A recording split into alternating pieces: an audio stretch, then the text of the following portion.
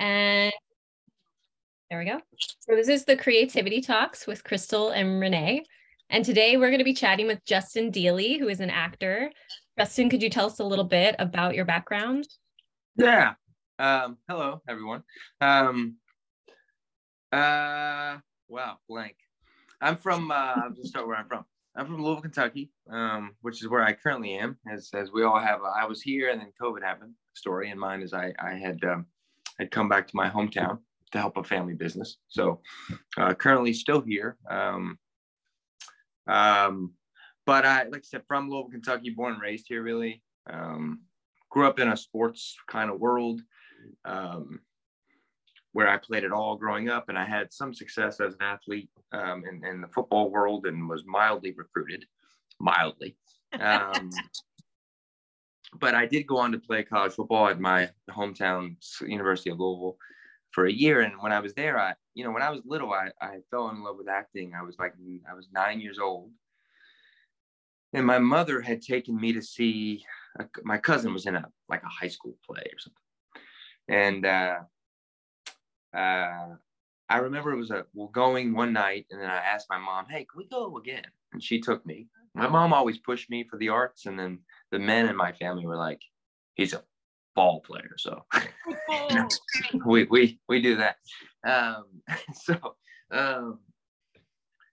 we went the second night, and I just was absolutely falling in love with acting. And when I got to college, there was an acting classes offered for, and so a lot of the football guys, we took them for an easy A, but I just happened to really was interested and just loved it. And football didn't work out, and I just had made a choice to leave football and get into the acting world. And that summer, I had found a study abroad program, a Shakespeare program in London. I think I was 19 at the time, and I went to London that summer. It was, and it was never looked back from there. I saw Fool for Love I saw Juliette Lewis in Fool for Love in London. And then I saw a handful of Shakespeare plays at the Royal Shakespeare Company. And that was it for me. And I come back and graduated college. 3 weeks later, was on a plane, and my journey began. So I don't know if that was long-winded or Not at all. Not at all. I love, actually, that story reminds me of Glee. Are you familiar with that show? The main character. Did you say Glee? Glee, yeah. Okay. No, I'm not familiar with that show.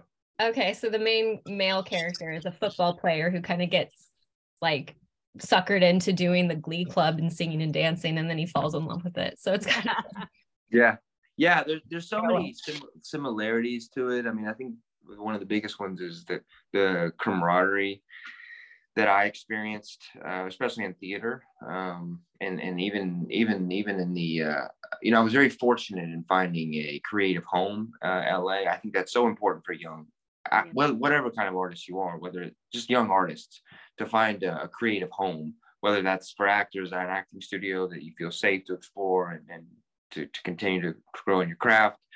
If you're a singer, what have you, musician, you have to have a place where you can fail. And without it, and when you fail, it's tough to do. It's embarrassing. It's very vulnerable. I oftentimes compare it to football, because you go through things especially a collegiate athlete. The training process is so rigorous that you form a bond, because you're with people that understand exactly what you're going through, and that's what that's what joins the locker room. And that is what I experienced the first creative home in LA with Michael Wilson's studio that I found. And yeah, I was hooked. I mean, I to this day, it's what the theater and that's and finding those creative homes, which I still have today, is what keeps me, as artists, it's a roller coaster all the way. So it's about finding ways to continue to get better in your craft. And that's the only thing that keeps you motivated. Sure. So how was creativity perceived in your home? It sounds like there was a little bit of the feminine versus the masculine perception. Is that accurate? Yeah, I would say. I mean, I'm from Kentucky, which has certainly its stereotypes. I've often brought it up to casting directors or producers or directors in my career. And they often, you know, which I don't think is fair. They often take the stereotype and go, oh God, Kentucky, which I don't think that's fair, because Kentucky is a really wonderful place. And my childhood was really wonderful, truly. I mean, I don't have I was, comparatively speaking, I had a very charmed childhood and very supported and loved childhood. But in terms of that, exploring exactly who you are, which is what art challenges you to do. And art, it requires it of you to be an artist of any kind. If you're not honest with who you are, your art will be dishonest as well. Wow. I would say that it's just, the reason it's not encouraged is because it's not believed that you can make a career out of it. Yeah. And look, I came back. So I was away for 13 years, LA for 12, New York for 1, COVID happened. And I was amazed, you know, there's the Buddhist, I don't know, Zen Buddhism saying that says, if you think you're enlightened, go spend a weekend with your parents. Well, like I came back not only to my hometown, but I came to work with my dad, which has been great, but it certainly has its challenges. And one of them is that you come back to a place and everybody assumes you're the same person you were at 17, 18, even if they don't mean to. It's just people are used to patterns. And you know, the game here is, and you know, there's theater communities in Louisville, and there's people that are trying, and I've taught some acting classes here to try to cultivate that community that I know is so important, because I would have loved to have had it at 17, 18, you know, and there's a lot of talented people in Louisville that I've learned. But one of the challenges here is, I think, you know, what I've noticed is there is a sense of desolation and desperation around the arts. And what I mean by that is that, I'll just use LA, for example. In LA, you're always driving around studios and there's agencies everywhere. And even if you're not working, you know it's possible because you're around it all the time. Even if you're not booking, even if you don't have an agent. The same thing with New York. There's Broadway theater all the time. I mean, there's acting studios. There's all kinds of stuff. In Louisville, that doesn't exist. So people just go, oh, it's a dream. It's a dream that will never happen, as opposed to a goal that I can obtain. Right. And that's what I find to be really heartbreaking here. And I didn't know that's what I grew up under until I gotten out. I come back and I see it.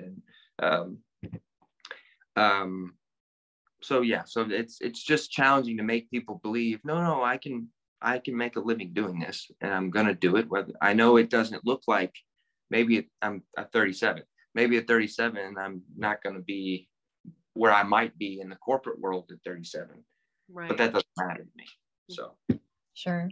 Well, but you did find some success when you were here before COVID.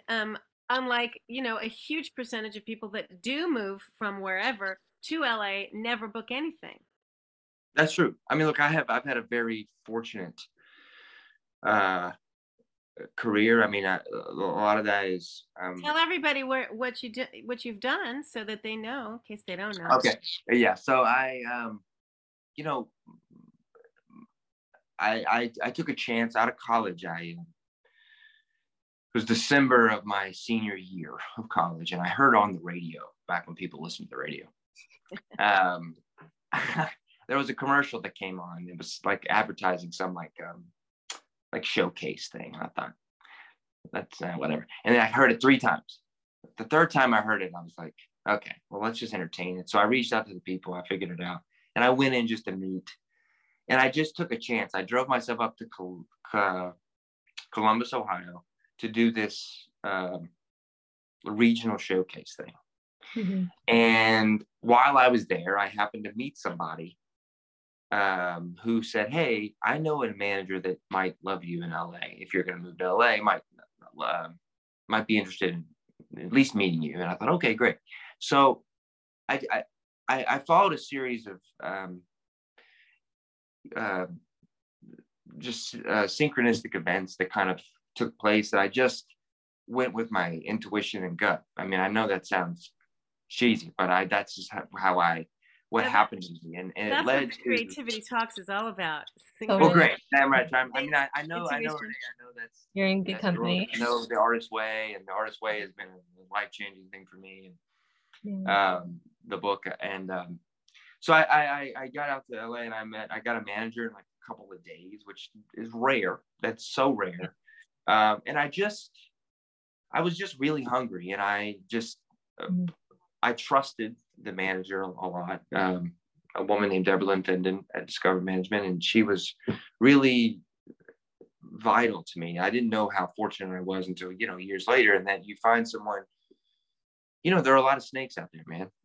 And that was not her. And she put me in touch with Michael Wilson's studio, and I just found a teacher early on that taught me what it means to have work ethic in the acting world, who introduced me to plays, and and basically just turned up the heat of the flame that was probably already lit, the pilot light. He just put it on high. And I was fortunate to be around a lot of great young actors who today work all the time.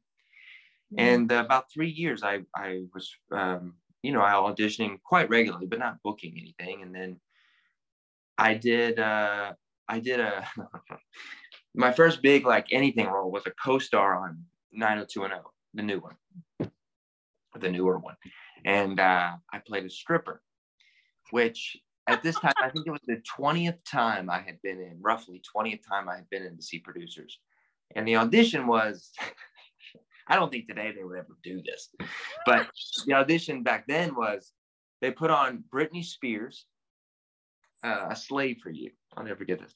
And I had 30 seconds, and there was like 7 producers in the room, and you basically had to do like a strip dance on this chair. Oh my gosh. And I mean, nothing. I just took my shirt off. It's not like I took my pants off or anything, but I just basically got down to jeans and nothing. And 30 seconds is like an eternity when you're doing that. Yeah, I can imagine. And I have no dance background, like none. And I'm, in fact, a terrible dancer. I'm just not great. Whatever. I booked the thing, and I was like, okay, I did it, and I got the thing, and I had been in so many times, it just felt like I kind of crossed the finish line. And then it just worked. I did an indie film that summer, and there was an opportunity that came for a role for an 18 episode arc in the following season. And I had just read The Artist's Way by Julie Cameron. Julie Cameron, right? Not Julia. Julia. And I read that book, and I just started doing it all. I mean, to this day, I still do morning pages. It's been 2011, so 12 years. And I just bought in full boat to it all. And totally, it sounds cool. I mean, that book changed my life in so many ways. And one of the things that happened shortly after was a role. I was doing some indie film in Michigan, horror film called The Wicked, shameless plug. And I put myself on tape for this new role, for this new character on 90210, that it was like, look, I'm probably not going to get this because I was just on the show as stripper guy or whatever. I was reading this book, and it just kind of said, go with it. What's one of my favorite things she says? Leap and the net will appear. Right.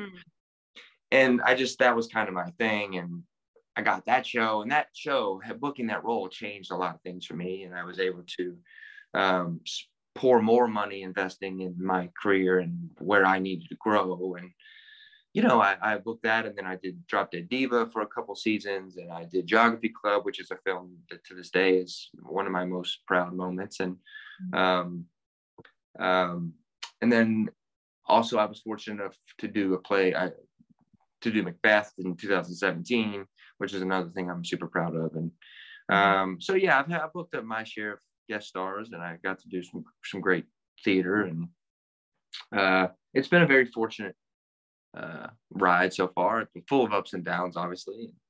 And I just booked. I just filmed Chicago PD, which was the first thing I had done in 5 years. So that's the roller coaster ride I'm on. Yeah. And so you mentioned something about honesty in how you show up to life and how that translates over to your art. Can you elaborate on what that means to you?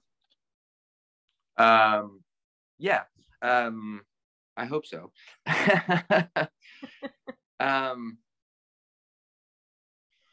So there's this one great acting teacher, master teacher, one of the greats of all time, Stella Adler, and she has many books. But one line I remember the most from one of them is, "The nature of life is a lie. The nature of stage is the truth." Mm. And one of the great things about reading of any kind, but reading especially fiction and reading plays, for me, it's plays, is if you're not willing to go to the places that these writers ask you to go, which is, I mean, you know, there's a phrase that I hear an acting teacher say: actors go where angels don't tread.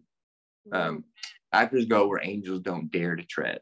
You just have to go to just the core of, you know, you can't be afraid to go to the scary places. And in that, in reading, reading any great poetry or any great fiction, it just brings up stuff, you know. And if you're open to it, it's just part of growing up. It's part of growing as a person. And without it, you just, as an actor, you just act on top of it. And so if you don't know where it is inside of you, you can't, there's no way in your art it's ever going to come out. If you're not afraid, because the ultimate vulnerability is speaking from those places in your heart that are, they're so terrifying, that if you get rejected, that to me is what's so awful about rejection. When you're a kid, like, kids are wonderful to watch because they just are so authentically them. But you get rejected enough in childhood, or told you were crying too much, or you're too angry, or you're too this, you know, that has a buildup. And as an actor, you just act on top of it all, and you never find. And I've been fortunate enough to work with a lot of great teachers, with three specific great teachers in the acting world, I mean, who have really just pushed me and encouraged me in a safe way to just explore all that stuff. You know, and I'm forever grateful to all of them. The average person who's watching a play or a movie, you know, or some YouTube show or whatever, people don't realize what goes into that. They don't realize what goes into a really well acted piece, whether it's stage or film. And I feel like you almost take it for granted until you see a poorly done show. And then you go, I don't know why that was so bad. You have no idea what goes into an actor's training. And I'm sure it's a lot like singing, you know, for someone to be able to sing that, you know, perfectly 7 nights a week, twice on Sunday, there's a lot of work that goes in that. But then to sell the material the way the writer intended it and make you cry, that's you know, icing on the cake. Yeah. Oh, no doubt, especially singers. And I learned, so that's how I met Rene, is that I was in my acting studio, Michael Wilson studio, and there was this wonderful actor named Bo Markoff, who I always have admired, because he always did the things that scared him. And one of the things that scared him was singing and like songwriting. At least this is what he told me. This has been years since we had this conversation, like probably a decade.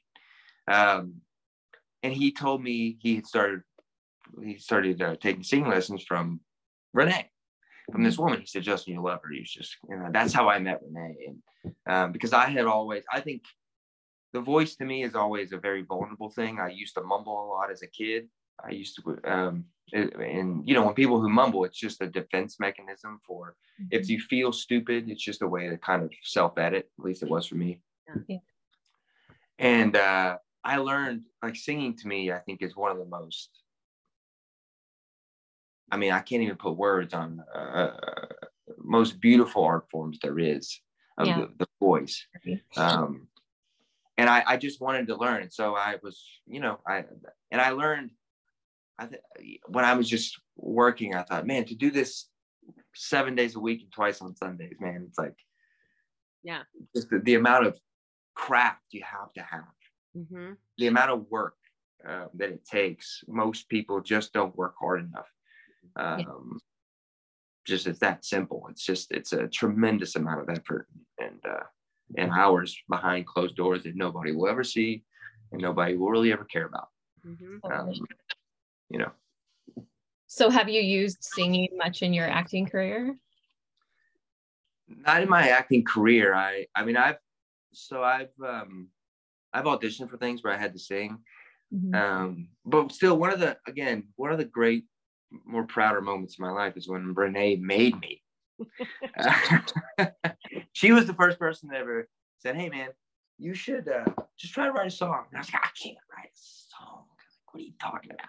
I'm not a songwriter. I'm not a writer." Oh, this is great. This is so great. Yeah, and then she said, "Well, here, I'll give you a little trick. So take a song that you love and just basically take it and then just rewrite the words." So that's kind of started it, and I kind of I thought, "Oh yeah, okay." And then so we just kind of played with that, and we did it for a while, and then eventually she said, "Okay, here's the deal. You want to keep working with me? You got to perform this." Basically, she just pushed me to face fears. And what's the name of that place, Rene? What was that? Kulak's. Wonderful venue in North Hollywood. I think in North Hollywood. And I had to get up there and sing stuff I wrote, which I think I did it like 2 or 3 times. You did it many times. And here's how I remember it. You came in my mind, I forgot that you weren't a songwriter. In my mind, you came in as a songwriter because now that you mention it, I forgot I'm the one that said, "Why don't you write a song?" Because once he started Crystal, he couldn't stop. He wrote so many songs. He always came in with a new song, and he already knew how to play guitar. He was a great guitarist. So I just remember how meaningful his songs were and how not shallow. None of them were shallow. And one of them was about his grandpa. And I just felt like, oh my gosh, your heart was just overflowing with lyrics and music and just heartfelt, beautiful sentiment, but that wasn't sentimental. It was deep.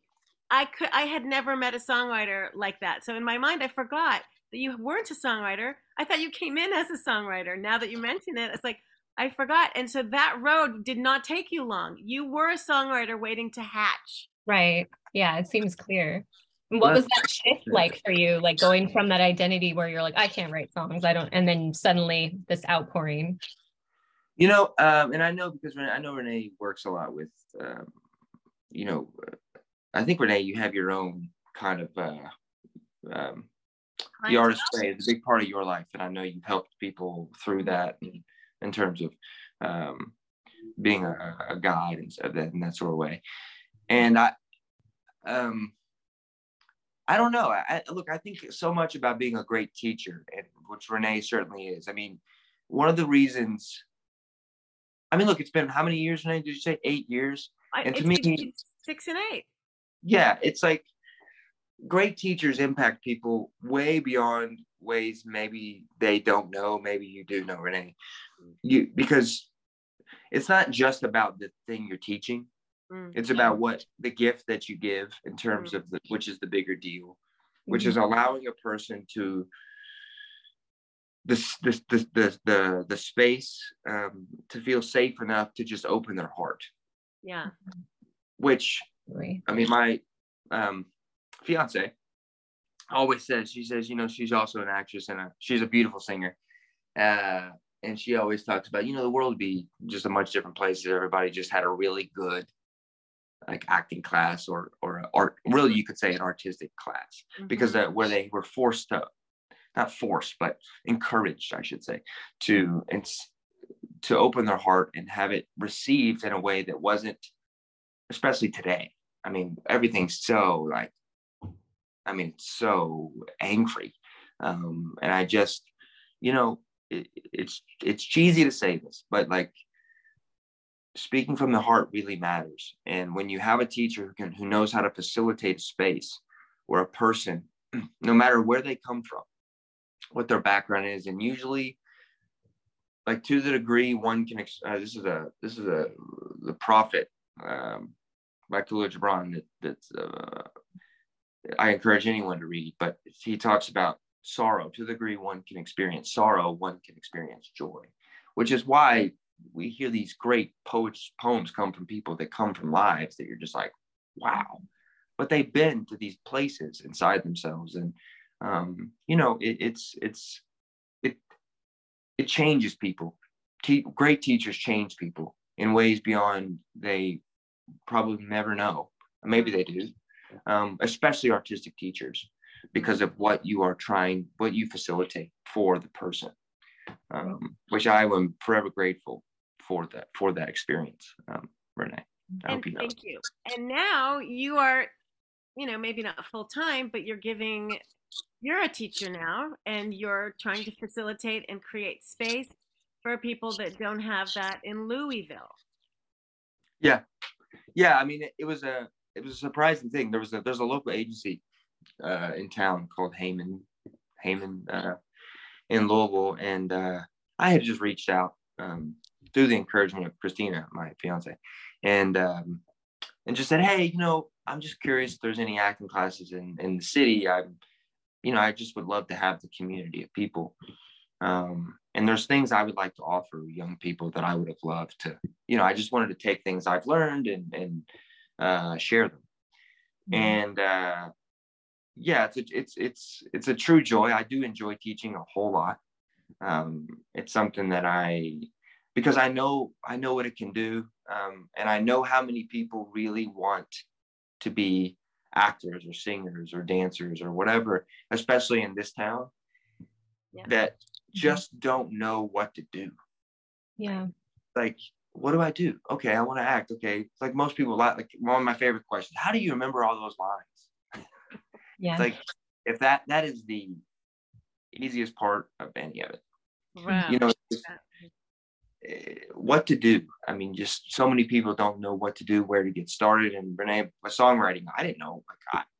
Yes, I love music. I mean, who doesn't? But I've many times dreamed about being a singer or whatever.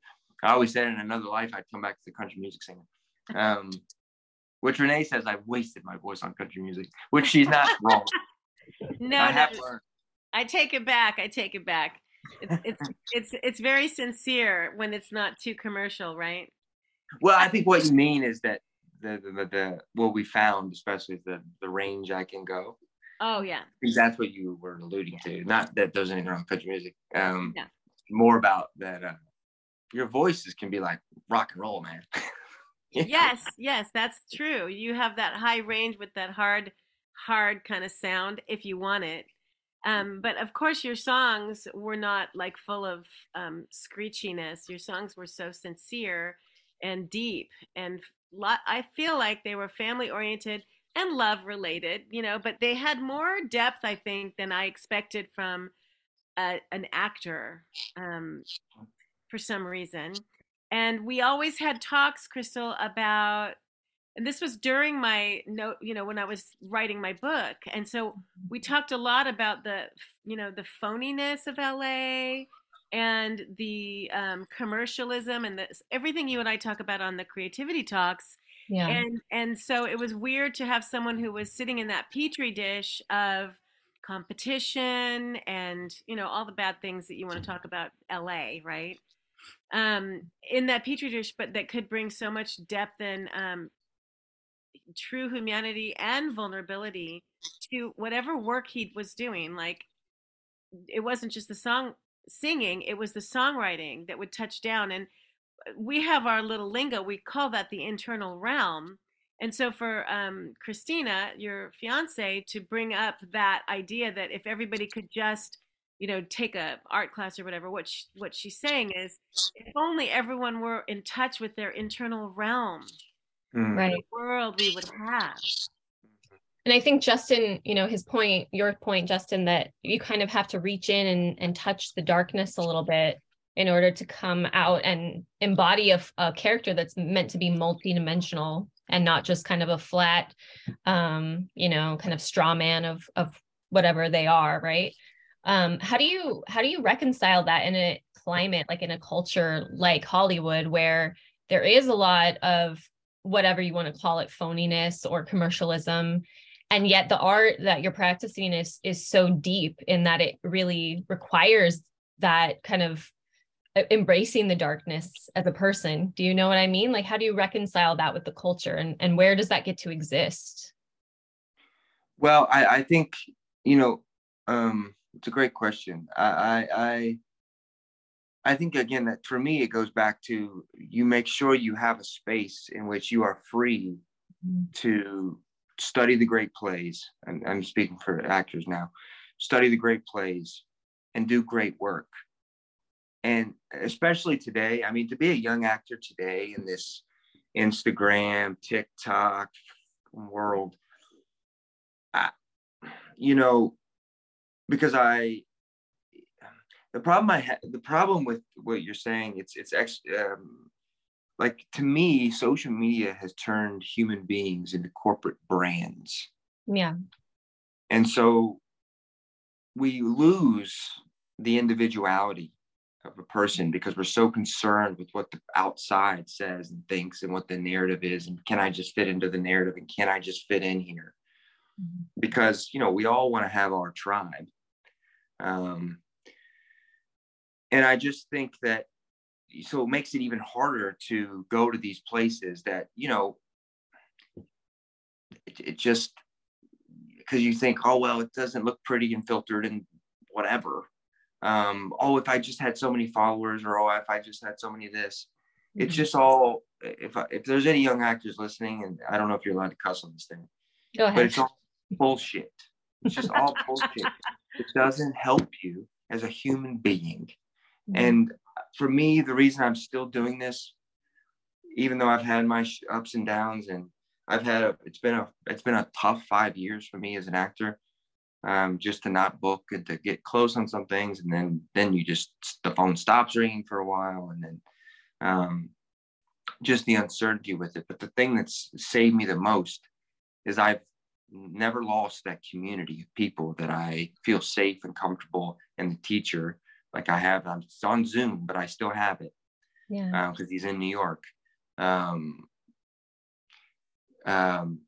never lost that space where I feel comfortable and safe to continue to explore what I want to explore and what I want to express. And I think that is just absolutely vital, especially to actors. And, you know, I know it's really tough to be young, but there's nothing more important than that. There's nothing more important than the work. There's nothing more important. No job, no award, no nothing. Again, his name's Carl Beery in New York, and he's got this phrase, and I just love it. And he said, you know, he's a brilliant teacher, and he's a better actor. I mean, he's one of the better actors I've had the pleasure of watching.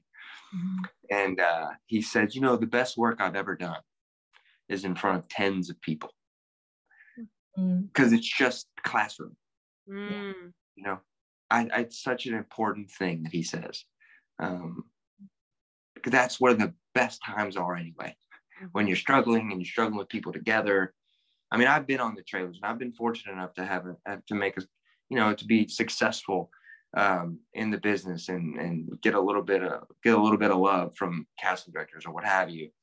And it's nice, and it's great, and it's awesome. And people have been very kind to me, but nothing touches the actual studying of the craft for me. And I think that's how I deal with it. I love that. That's the true creativity too, because you're not doing it for the likes. You're not putting the cart before the horse, or however you want to phrase it. You have a real love for the art form itself, which is your connection to your creativity, which is, you said the word vital. It's vital. We need it. We need to be interacting with our creativity in whatever form that takes. Yeah, absolutely. Wow, I can't believe how fast that went. We're already 40 minutes past the hour. Oh, wow. What do you want to add, Justin? You know, at the end of our little podcast, Crystal does a meditation. Okay. So, or I guess meditation or a visualization of some kind. Yeah. And it sort of kind of loops everything together in an abstract kind of, I don't know, you can explain it better. It's more abstract, it's less heady and talky, you know, and it's just more embodied in the creative practice that we talk about. But Right. I feel like, you know, it did go fast, and I didn't want to step on your toes. And so what else can you tell us, you know? I don't know. I mean, this has been, there's nothing, I didn't really have anything planned, or I was really looking forward to just, I had no idea expectation. I was really looking forward to chatting and seeing you. And I think it's awesome that you're doing this and your book. I need to, you have to tell me what the book is so I can get it.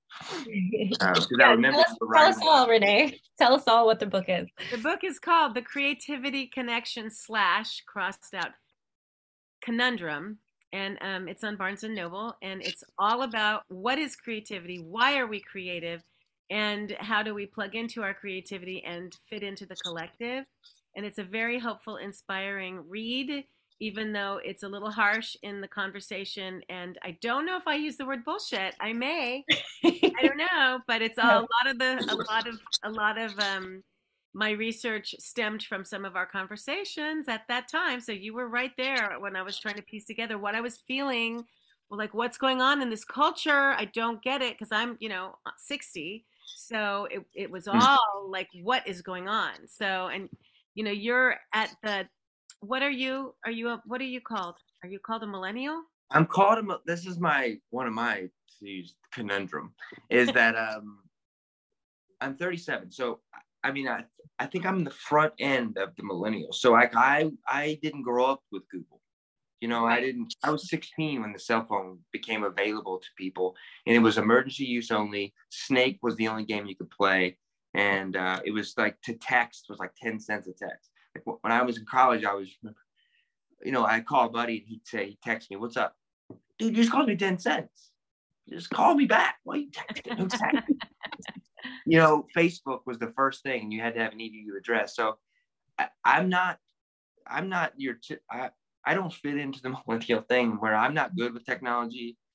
I don't like it all. I don't like all that. I mean, it's nice at times, but I miss just the flip phone.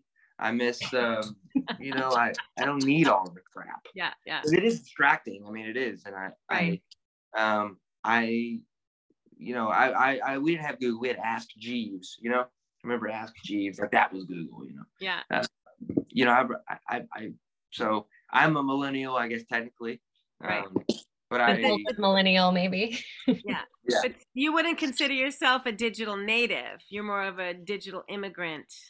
Yes, that's a beautiful way of saying it. Yes. Yeah. So anyway, when that culture shift happened, it's slapped me across the face, and obviously you felt it. Crystal, you are at the front end of it as well but like my youngest son Stevie was exactly 13 when all the YouTube things started hitting, and people didn't watch TV anymore, they watched YouTube. So he's at 27, 28.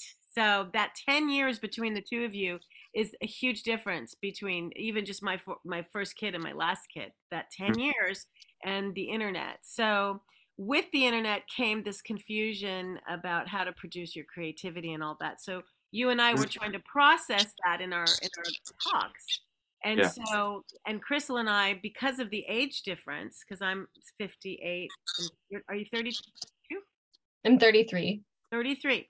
So that age difference is fantastic for our conversations, because we're representing two demographics who are reacting with a very strong spiritual bent, regardless of if she's a millennial and I'm a baby boomer, right?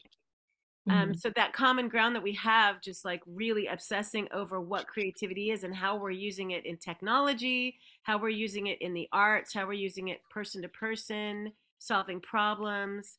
And as we're going to go into our meditation, it's really been a good thread to connect people. And that's what creativity does. It connects us. Yeah. I love that point that you're making, Rene, that really creativity is, kind of like life, in the sense that it's going to flow wherever is available. So whatever technology is or isn't available, creativity is going to flow there. Like the cracks in the pavement getting filled with wildflowers. Like it's gonna come alive no matter what, whether it's TikTok or whether it's cave paintings. Amen. It's just innate. So yay, it is innate. Good word. Thank you so much, Justin. I can't wait to keep catching up with you, because this is not the end of it. You're such a doll, and I love your spirit. And your perspective, because Kentucky is a very different place than LA, and it really shows just in your approach to saying things like fortunate, and just to say so many positive things about your upbringing instead of the other stuff that people say. So Yeah. I Yeah. applaud you for that, as just a fellow soul, for just keeping it really positive. And I tend to credit that to your parents and to Kentucky. Yeah, well, thank you. Thanks. I'm so overjoyed to be here and see you. And I'm moving back to LA in the summer, Yes. so Yeah, we'll see. I'll be in the area again. Okie doke. Thank you, thank you. All Okay, right. I'm gonna mute myself, Crystal. Okay, yeah, we can go ahead and get started with the meditation. So if you want to turn off your camera, you're welcome to do that too. And let's just go ahead and let the eyes fall shut. Let the spine reach up toward the ceiling. Find a bit of spaciousness in the spine and in the body.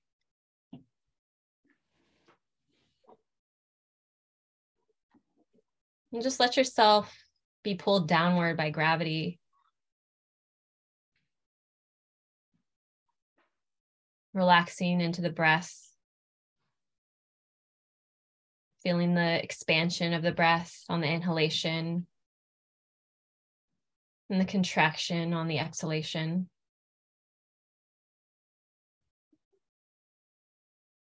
Grounding yourself into the body, into this present moment, into the inner world that is the source, that's creative substrata for all of our desires, our expressions, our creations.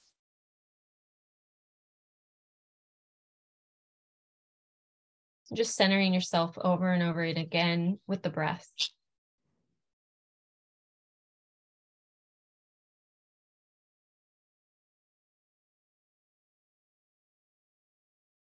The breath is an anchor into this inner experience.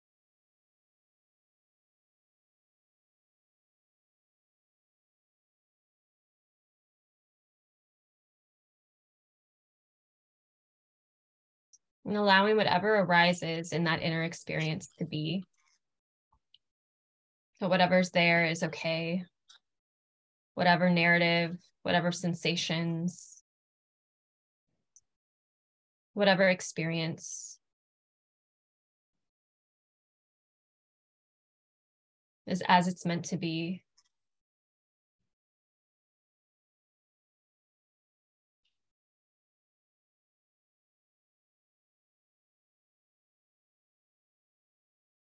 Embracing it as that rich soil that nourishes and feeds the creative life.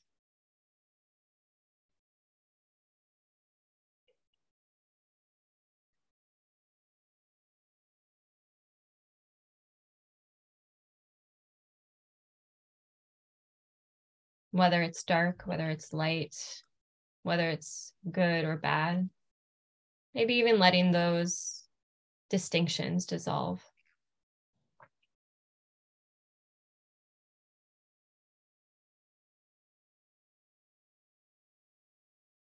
And coming into a sense of embracing it all.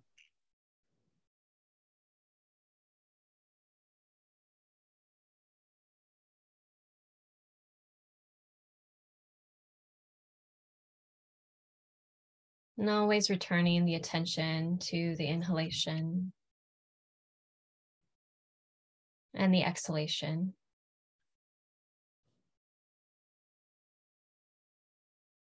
Centering yourself in the experience of embodiment, of being here in this body.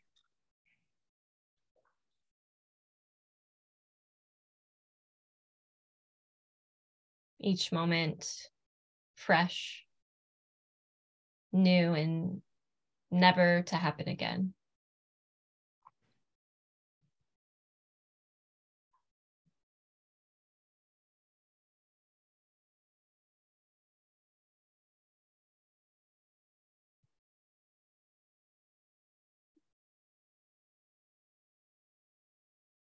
And as you focus on the breath, staying open to whatever comes up.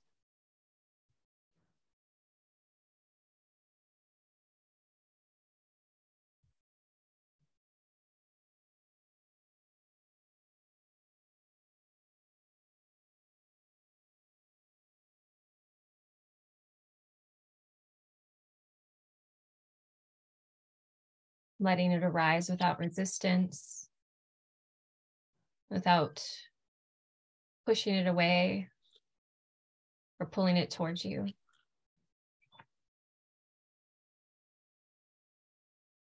And just letting it be.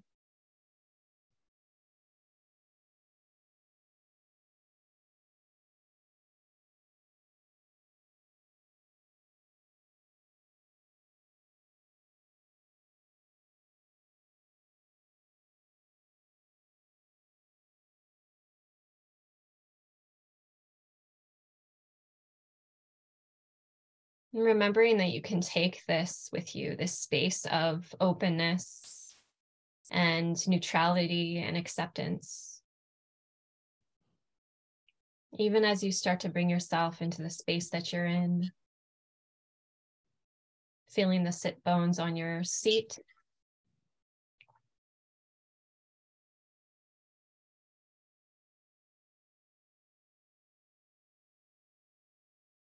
And as you're ready, gently opening the eyes.